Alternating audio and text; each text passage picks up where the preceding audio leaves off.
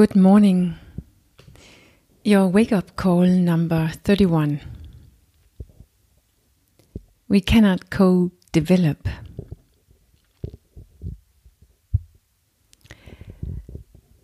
When I started thinking and figuring this topic or this expression, when I started working with that, I quickly realized that this is not something that I can do in a wake-up call in 5 to 10 minutes. In fact, it might take the whole week.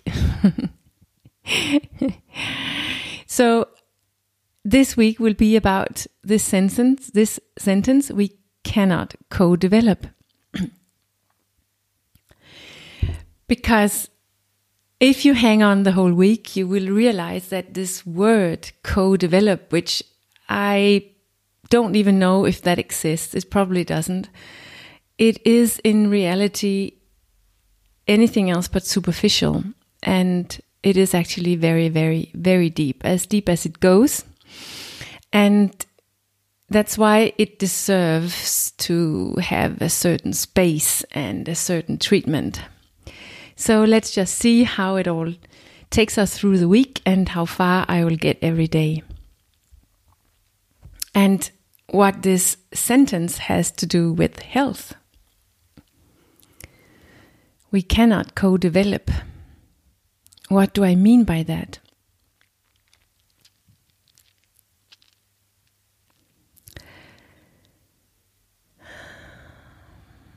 If you feel a bit into the sentence, you will sense that there is freedom and perhaps also sorrow in this expression.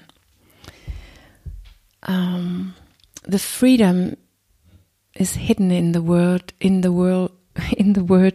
development, and the grief or the sorrow is hidden in the term co, which stands for together or being connected. And that's, of course, big words. Freedom and sorrow and connectedness. And it is big feelings, or in reality it's existential feelings. It's the deepest feelings that we have perhaps, and that's why this is going to take up some space.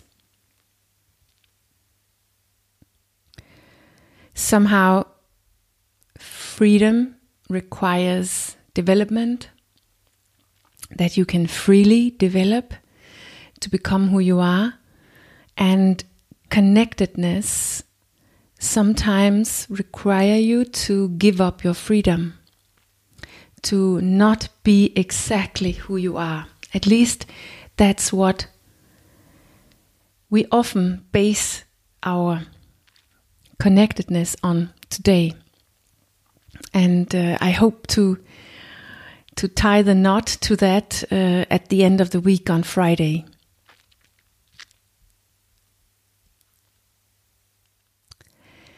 We are not ready for the same, and not at the same time in our lives. No matter how interested, no matter how much a friend, a sibling, a colleague, even your husband or wife, no matter how much they are interested in something and how important and true it is for them right now, it is rarely just exactly as true, important, interesting to us ourselves right now. We are not the same. We didn't come here to live the same life. And we are different places in our lives. Not only physically speaking, like in job, in children, relationship, health and so on, but also mentally speaking. Inside, we are also not at the same place and on the same journey.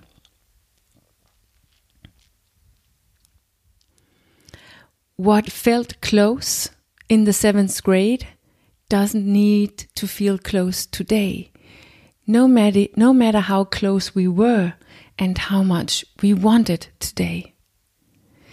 What is cozy at work with a colleague doesn't have to be cozy when the work is done outside of work. And those two who married 20 years ago have perhaps moved apart, mentally speaking, in the meantime, even though they promise to stay faithful. It is really, really difficult to manage your own growth and the growth of the other. Somehow it's easy to connect in the beginning because that happens automatically based on who you are right there or where you are right now in your life. But then we move, we change, we develop, we grow. We have outer growth, like in results, and we have inner growth, like in our mental world. It is tough to feel that even though you care deeply for each other, or perhaps even love each other, you don't fit together anymore. You're not interested enough anymore in the same. You don't want the same enough anymore. And we are not the same anymore. It's like we lose the common ground. That which brought us together and kept us together. It's sort of slowly disappearing between our fingers without us really seeing it. It's difficult to feel, and we don't really know how to handle it, and that's why we resist it. We resist the reality, and then we end up being together with that friend even though it doesn't feel close anymore. We end up inviting the colleague over even though it's not cozy. And we end up staying in a marriage even though we don't really feel connected.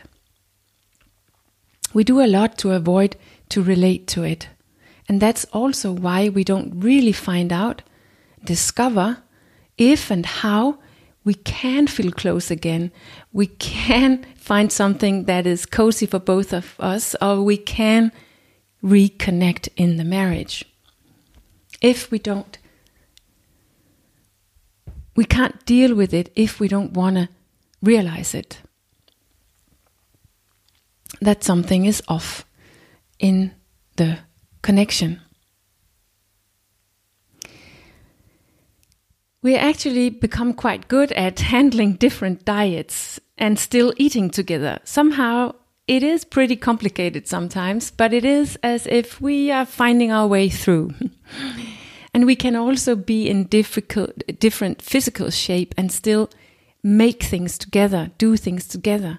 We can even have different goals and still cheer at each other or be sad with each other when we don't succeed. There is a certain stretch in the differences, in the development that we can sort of do, that we can manage and still feel that we are together, still feel connected. And perhaps even the differences or the growth of one another can be used to broaden your own horizon, to examine your own ideas and convictions, and feel your own longing, your own dream, and perhaps even feeling your own fear. And the differences, the growth of each other can also be used to increase the connectedness, where we allow to be different and to be in different places and to want something different. Perhaps our common journey can broaden even, but still be common. Perhaps we don't have to split. So when is it that it's getting so difficult? How far can we stretch? What is possible? I will talk more about that tomorrow morning.